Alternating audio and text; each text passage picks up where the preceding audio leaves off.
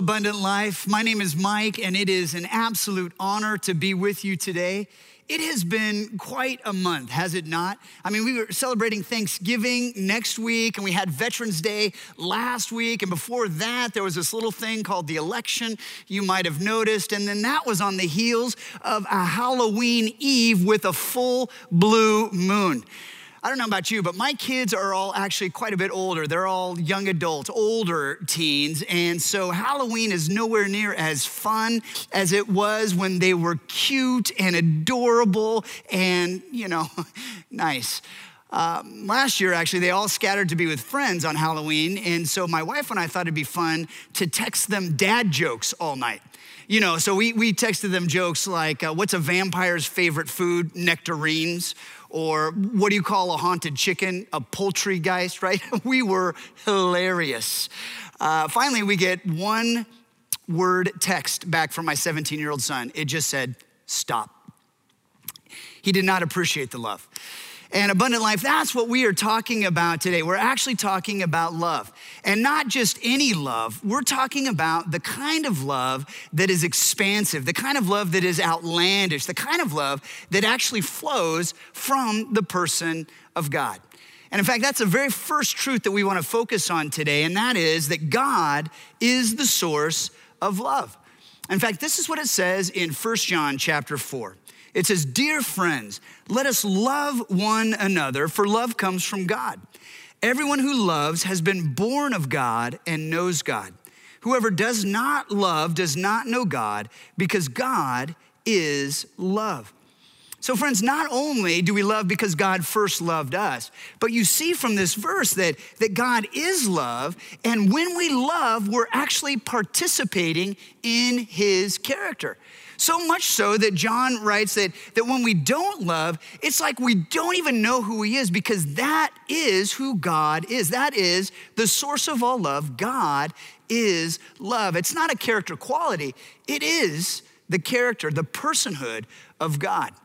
And God says some incredible things about how he loves us in the scripture. For example, in Jeremiah 31:3, God is speaking and he says, "I have loved you, my people, with an everlasting love.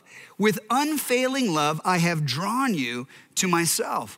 Or in Isaiah 49, God is speaking again. He says, "Can a mother forget the baby at her breast and have no compassion on the child she's born? Though she may forget, I will not forget you. See, I have engraved you on the palms of my hands." Friends, aren't these verses incredible? You see, what God is saying is he loves us, and then he describes his love. It is an everlasting love. It never ends. It is an unfailing love. His love will not fail us. It is a love that is so expansive. In the Hebrew, it's hesed. And that's what it means, this kind of never-ending, never-failing love. That's the kind of love that God has for you and for me.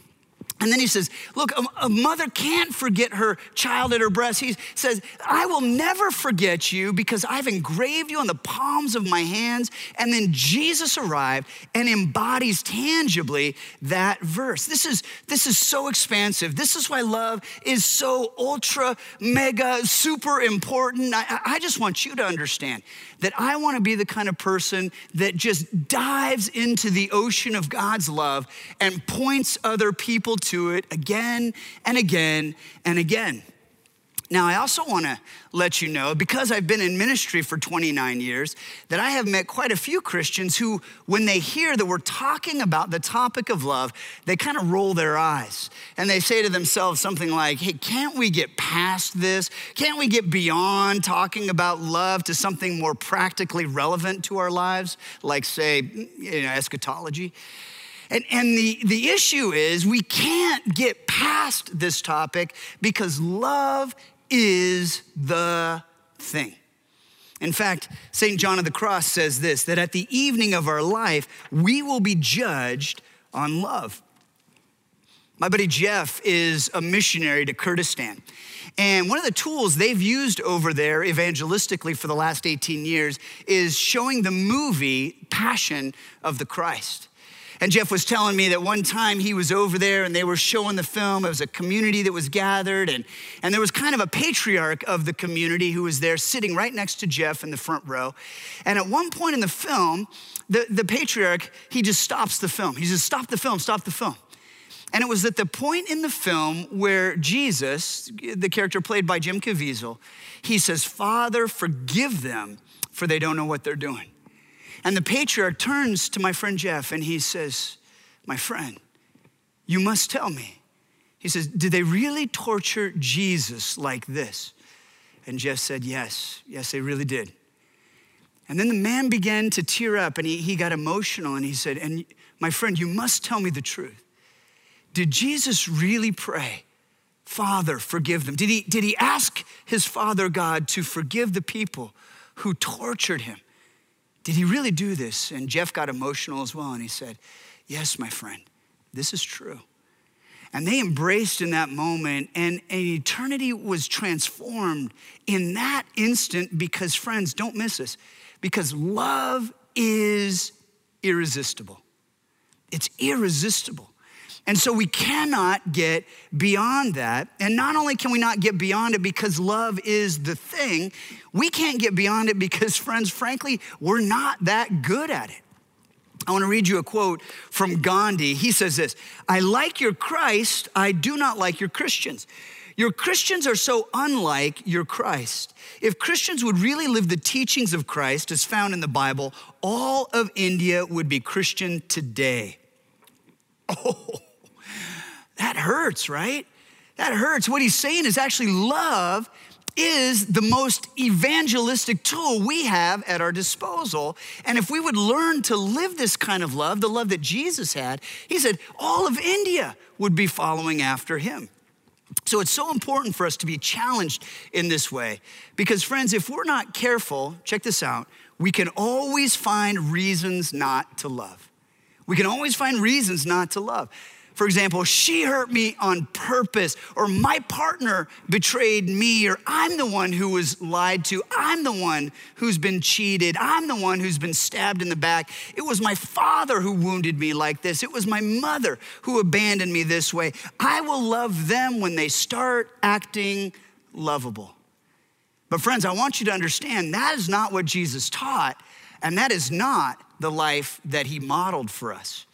So what I want to do is I want to get into the teachings of Jesus. This is the very pinnacle, not only of Jesus' teaching on love, I would argue this is the pinnacle of the planet's teaching on love. I don't think the world has ever seen teaching like this. So let's just jump into this. This is from Matthew chapter 5. It's from the Sermon on the Mount, the most famous sermon the world has ever heard.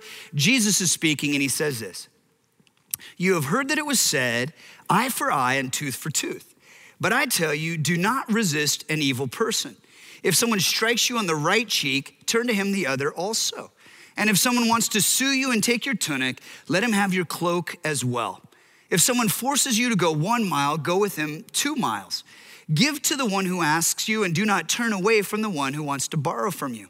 You've heard that it was said, love your neighbor and hate your enemy. But I tell you, love your enemies and pray for those who persecute you, that you may be sons of your Father in heaven. He causes his sun to rise on the evil and the good and sends rain on the righteous and the unrighteous. If you love those who love you, what reward will you get? Are not even the tax collectors doing that? And if you greet only your brothers, what are you doing more than others? Do not even pagans do that. Be perfect, therefore, as your heavenly Father is perfect. Well, if you ever doubted that Jesus was a radical, that passage alone should be enough to convince you. You see, it just stretches the boundary of common sense in this fallen world we live in.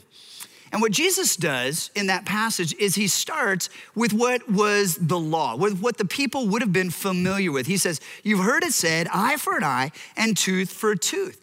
And this was justice, kind of proportionally speaking. In other words, what it did was it limited the punishment for a crime. It sort of evened everything out. That was actually a massive step forward for morality in the barbaric world in which the law was given. In other words, what you couldn't do is you couldn't enact capital punishment for a $3 crime. And so the response needed to be proportional, eye for eye and tooth for tooth. But you see, what Jesus does is he stands on the foundation of the law and he fulfills it, and then he points us to a higher place. He points us to where the law was intended to take us in the first place. Because Jesus knows that if everyone does this, takes an eye, takes a tooth, that the whole world will be living with eye patches and false teeth. That wasn't the intended purpose of the law. The law was given to create a people who wouldn't think of taking an eye in the first place, who wouldn't dream of taking a tooth in the first place. That was the point of the law, and that's what Jesus fulfills. And then he says this. He says, if someone wants to sue you for your tunic, give him your cloak as well. In other words, make sure they have a matching outfit. And then he says, if someone forces you to go 1 mile, you volunteer 2. You know, friends, this was in reference to a law that was on the books in the first century. It had to do with Rome. You might remember that Rome were the occupiers. They were the baddie bads in this day in Israel. And a Roman soldier was legally able to conscript any Israeli citizen, male or female, and force them to carry their pack. A Roman pack would weigh up to 100 pounds. And so this Roman soldier could grab any male or female and give them this 100-pound pack and force them to carry it 1 mile out of their way. Of course, in Rome, they had all these mile markers, Roman efficiency. They knew what a mile was. And so Jesus is saying, if a soldier interrupts your day and makes you carry his pack 1 mile out of your way, he says, you volunteer to go 2 miles. Now, friends, I want you to understand this would have landed politically to those who were listening to Jesus in this day. They would have said, wait, what is Jesus saying? Is Jesus pro-Rome? No, my friends, he's not pro-Rome. He's pro-love. That's at the base of everything that he's talking about here. He's saying, don't win the fight, win the glory for God. And so I want you to know that this is relevant for us today. In other words, however you're feeling about the recent election, whether you're happy or you're sad about the results, here's what you need to know, that we have an opportunity to love those on the other side of the aisle, to serve them, to pray for them, and to bless them practically the way Jesus is arguing right here. He's saying, don't revel in your rights, but reveal the goodness of God. Turn the other cheek. Do not resist. Friends, these things, they don't feel like winning, but when you do them, who wins? Love wins. Who's love? God is love. Are you with me? All right, and then he says this. He says something that's so radical. He says, love your enemies. In other words, it's not just that you're to turn the other cheek to the one who's persecuting you, just to do something like that.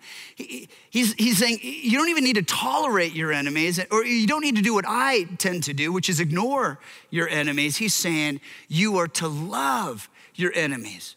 And you are to pray for those who persecute you. You're to bless those who are coming at you with hurt. And I just want you to understand, Jesus never once taught us anything that he did not model perfectly for us.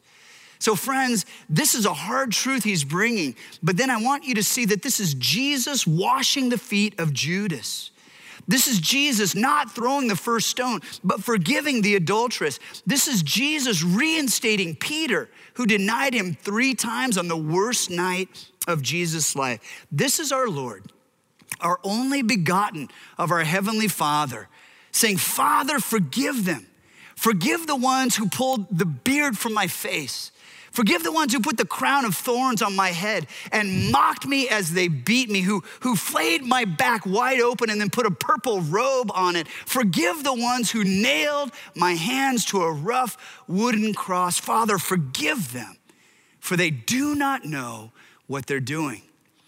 If we live like this, Jesus says, then we'll be true children of our heavenly Father. And then Jesus reveals the heart of the Father. He says, your heavenly Father gives sunlight to both the good and the bad. Now, I know most of us watching this message, we live in the Pacific Northwest. I hail from Seattle, and so I want you to know that there we have, even in July, we've got more cloudy days than sunny days, right? So sunshine means something to us in the Pacific Northwest. In Seattle, I want you to know that people, when the sun comes out, they get happy and they get friendly and they get productive and they get optimistic, and it's a wonderful way to live 19 days a year. It's fantastic. And then, the reality is it goes away, right? By the way, I want you to understand, you might not know this, that Seattle is the #1 market for sunglasses in America. That's right, we purchase more sunglasses than any other city in America, and it's not because we're cool. It's because when the sun comes out, we literally are like, oh goodness, what is that? And we can't drive. We end up in the ditch. We cannot, like the sunshine just throws us right off. And so we run right out to the Sunglass Hut and we buy some sunglasses and everything's wonderful. And we enjoy those for a day or two, and then the sun goes away for a week or 10 months. And so like good Seattleites, we compost them, and then the sun comes out and the whole cycle repeats. Anyway, that's for free. But the point that Jesus is trying to make is that God is the one who brings this gift, this blessing of sunshine and vitality and the energy, the photosynthesis reality of sunlight. He says on the good and the bad. And then Jesus says, and God makes rain fall on the righteous and unrighteous. Let me tell you what I always thought that meant. I always thought it meant, and God sends bad stuff to everybody too. That's what I thought. See, I had this idea that the sunshine was good and the rain meant bad. It was joy and pain, sunshine and rain. But friends, that's Milli Vanilli theology, and like the band, that's fake. That's not what Jesus is saying. In fact, it wasn't until I had a chance to go to the Holy Land, I led a team there, and we got discounted tickets because we took our trip in August, and it really wasn't a wise move. I should have paid the extra money to come at a different time of the year, because in August, friends, in the Holy Land, it is hot. I mean, it is surface of the sun hot. It's like little kids on the street melting lead and making coins hot. And it's not a dry heat at all. Literally, it's like living in a wet oven, hot. And so I'm over there. And by the way, wilderness is everywhere. And the wilderness is not what we think of here in the Pacific Northwest. It's desert over there. And so I started to realize as I was walking around the Holy Land that the rain meant something. Rain meant vitality.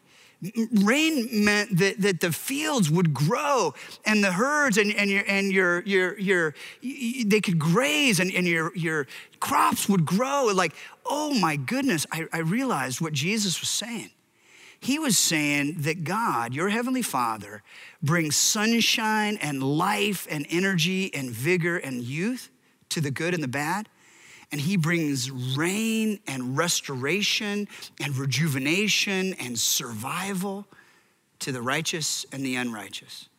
In other words, the posture that God, our heavenly Father, has toward everyone is to pour out blessing and kindness. It just blew me away. And I want you to understand that theologically, this is a phrase called common grace. Common grace. And it's the most beautiful thing in the world. It doesn't mean universalism, that it doesn't matter what you believe or how horribly you behave. That's not it. It's simply about God's posture toward us, that God's riches and his kindness and his gifts are poured out all over the earth, all over all people everywhere, because it's his kindness that brings us to a knowledge of him. And that's why he wants us to love those who are opposed to us, because he loves those who are opposed to him. That's why Jesus doesn't want us to win a fight with our enemies. He wants us to win our enemies, and perhaps they will become friends. And the only way to win our enemies is to offer them love when they offer us hate. It's to offer them goodness when they offer us grossness. It's to use the strength that Jesus gives us, not to beat the unlovable out of them, friends, but to care for them by loving them.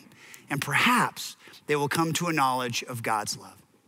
And so today, Abundant Life, I want you to embrace the challenge of outlandish love. Embrace the challenge of over-the-top love. Embrace the challenge of this kind of ridiculous love.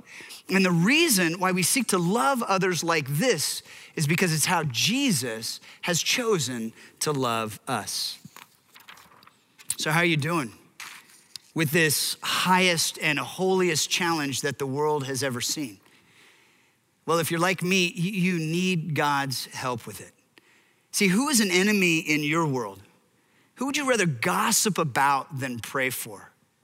Who would you rather judge than love? Who would you rather hold on to bitterness about than forgive? You know, as a pastor through the years, I have received a lot of love, a lot of attaboys, a lot of high fives, a lot of affirmation. But I do want you to know that pastors also take shots. They take criticisms, they get negative emails, they just, through the years, there have been these times where people have not liked a way that I've led, or they've not liked a thing that I've said, or they've not liked the fact that I'm hobbit-sized, or that I look like, Spicoli from Fast Times at Ridgemont High, or they don't resonate with my self-deprecating humor, that kind of thing. And so I want to tell you a story. One year, we did this thing. In fact, we do this every year, Abundant Life. It's called Easter, and we celebrate it every year at my church. And so when we gear up for Easter, I want you to know that we do this prayerfully, and we do everything purposefully. And we come at it, months in advance. We start to really, brainstorm and seek the face of God, because we know that on Easter Sunday, our folks will bring their friends and they will bring their family, and it's almost like an open house to the community where people we don't see at any time during the year, they will come. And so we don't do anything that we don't normally do the other 52 weeks a year, but we do everything with just a little bit more spit and polish. And so this particular Easter, it was fantastic. And we celebrated thousands and thousands in our facility, which is, back when you could come to church physically. And there were hundreds of spiritual decisions for the Lord.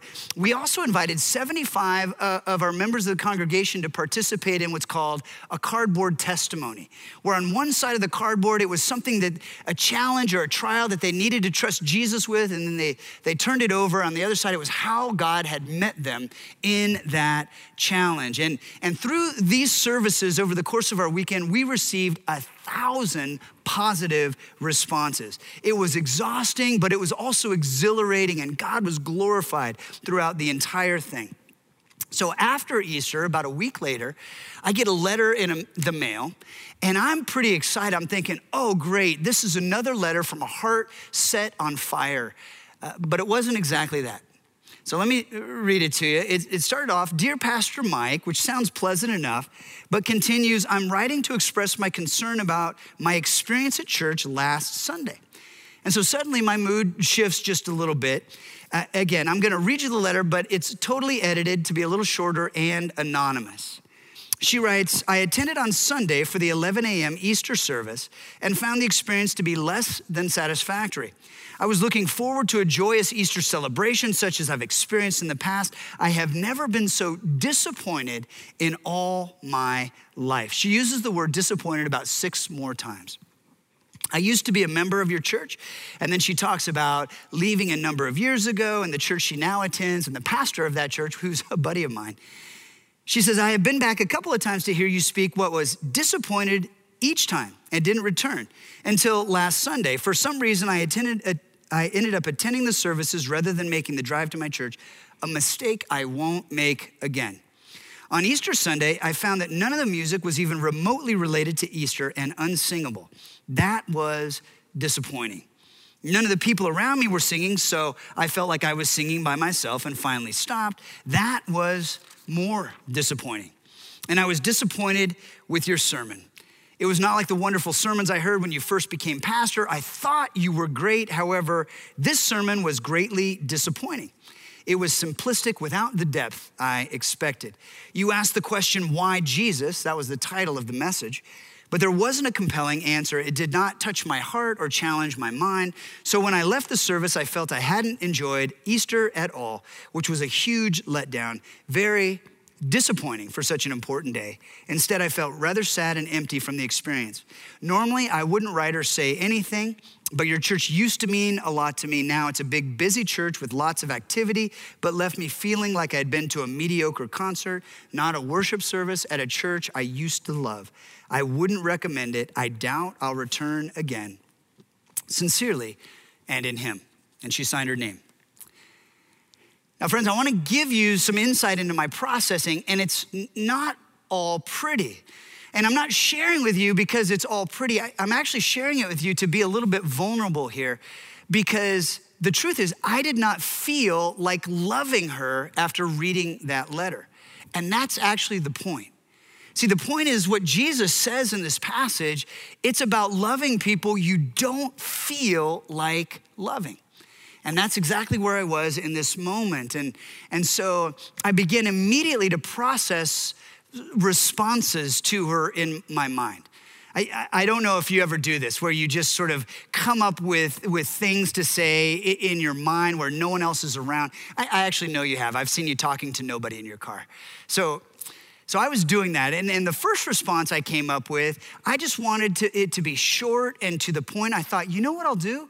I'll just quote Jesus back to her. I'll just send her a little postcard with a quote from Jesus. And so I thought, what would be right to the point?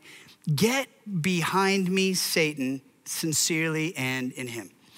Now, again, that's not the right thing to do. It's actually the wrong thing to do. But the truth is, I want you to think about this for the moment. It's sincerely offered, because I want you to think, who is it that wants pastors discouraged?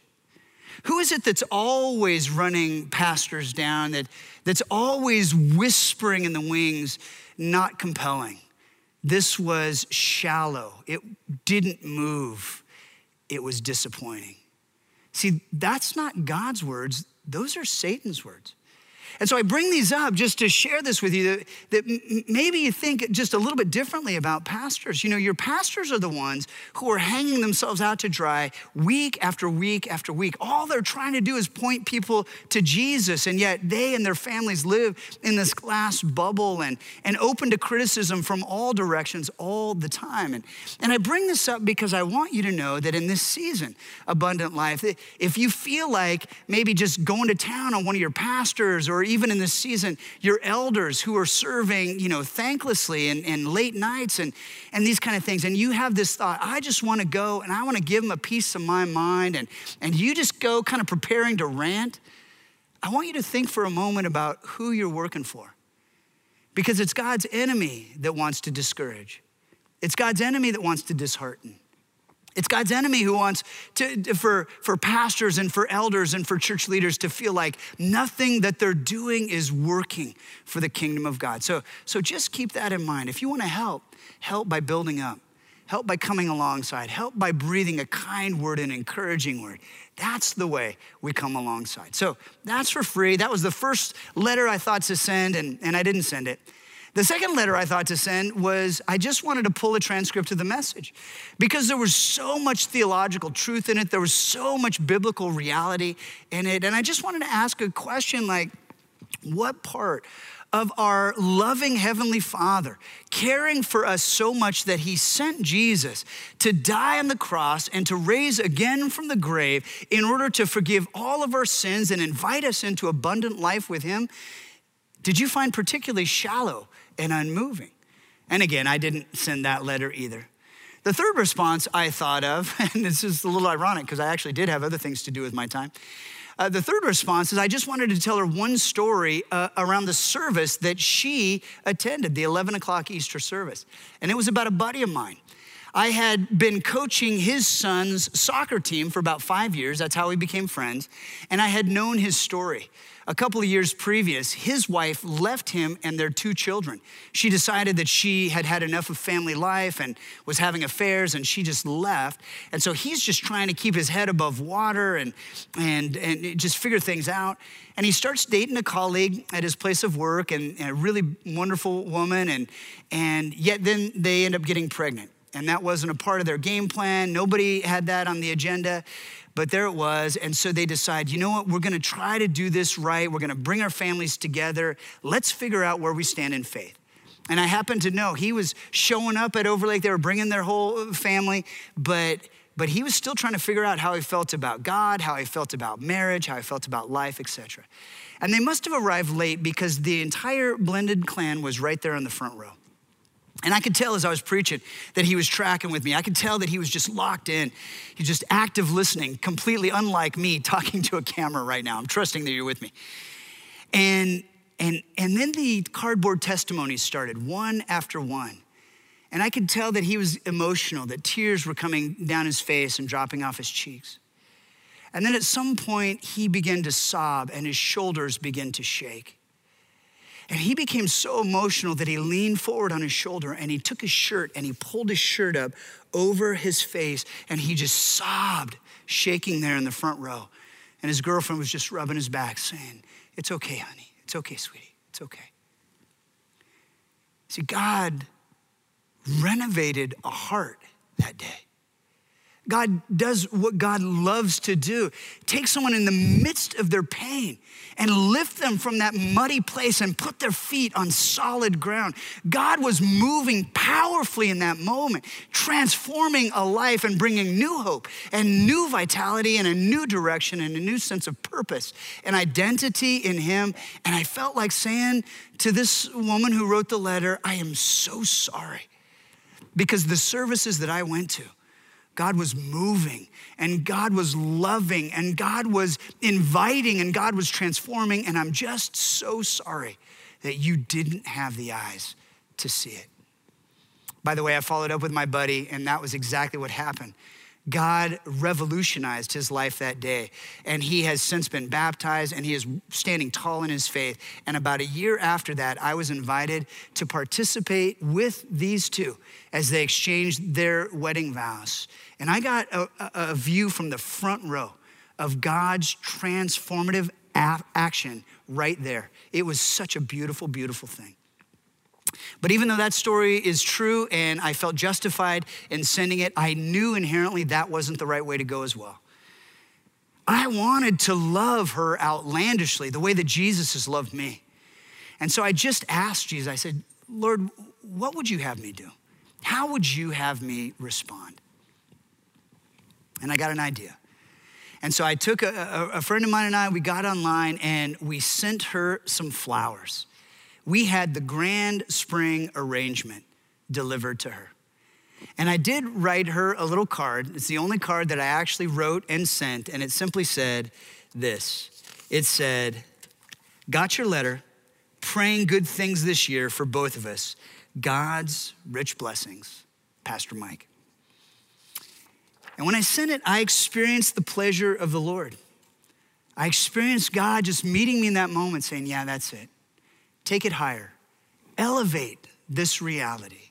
Love her the way that I love you. And so I sent that off and I felt this incredible pleasure of God over my life. And I didn't expect a response. In fact, I actually didn't want one. I really did have some things I needed to do as pastor of this church. And so I just wanted to release her and release it to Jesus and just be done. But about a week later, I did get a response and I'll just read it to you quickly. She writes, Dear Pastor Mike, thank you very much for the flowers that you sent. They arrived today. A totally unexpected gesture. Really? She didn't see that one coming? Shocker. Yes, we need to pray for good things this year. You have no idea how timely that message is for me. Thank you. Sincerely, and in him. You see, friends, you don't know what other people are going through. You don't know the challenges along someone else's road. You don't know the heartache that they might be walking in. You just don't know. You don't even know what they're saying might be the result of some pain or trauma that they're going through. And so that's why I would articulate that there is never gonna be a time that you will regret responding with outlandish love. I'm telling you, it is a harder road. It's a heart-wrenching road sometimes, but friends, it's a higher road because it's a Jesus road. It's a bless your enemies. It's a turn the other cheek. It's a go the extra mile. It's a following in the footsteps of Jesus' road, but it's the right road for his followers to walk. I also want to let you know that God was not disappointed in Easter services that year. But he was also, because he was glorified by everything, but he was also not disappointed in our response to criticism about Easter services that year. He was glorified in that as well. And he will be glorified as his followers continue to love one another outlandishly. See, Jesus says this in the book of Luke. He says, but to you who are willing to listen, Abundant Life, are you willing to listen? He says, to you who are willing to listen, I say, love your enemies. Do good to those who hate you. Bless those who curse you. Pray for those who hurt you. If someone slaps you on one cheek, offer the other cheek also. If someone demands your coat, offer your shirt also. Give to anyone who asks. And when things are taken away from you, don't try to get them back. Do to others as you would like them to do to you. See, I want to love like this. I actually want to be a part of a whole community of people who love one another like this, with the love that comes from Christ, that we love one another in creative and winsome and wonderful ways, in over-the-top, outlandish ways, because that's the way that God has loved us. And I do just want to confess, I think it's impossible for us to do this on our own strength. I think we just cannot do it unless we stay close and connected to our Lord and Savior. In fact, in the Psalms, King David writes this line, and it is fantastic. I think it's so beautiful. It's somewhat intoxicating to me, because he knew he was the beloved of God. He knew he was the anointed of God. And so at one point in the Psalms, he writes to the Lord, he says, keep me as the apple of your eye. And in English, we know what that means. If she's the apple of your eye, she's your cherished one. She's your delight. If he's the apple of your eye, he is your pride and joy. And so David is saying to God all of these things in the Hebrew. Keep me as the apple of your eye, your cherished one, your pride and joy. But in the Hebrew, there's also another meaning that can be ascribed to that phrase, and it's little man. In other words, in Hebrew, David was saying, keep me as the little man of your eye. And it didn't make a whole lot of sense to me at first. But then I realized if you're sitting or standing right here next to me and the light's coming in just so, and I look right in your eye, what do I see? I actually see my own reflection. And how much of my reflection do I see in your eye? Well, because of the convex of the eyeball, I actually see my entire reflection. In other words, I see the little man in your eye, and it's me. And what David is saying is, Lord, keep me so close. Keep me so connected to you that I am the little man in your eye, that I can see my entire reflection in your eyeball. I want to be that close to you. See, I have this in mind, that when Jesus says, remain in me, abide in me, that apart from me, you can do nothing. I think this is what he means, that we would remain so close to him that we are the little man in his eye. Well, friends, we need his help to love like this. So why don't we go to the Lord right now and simply ask him for his help? Let's pray. Jesus, thank you so much.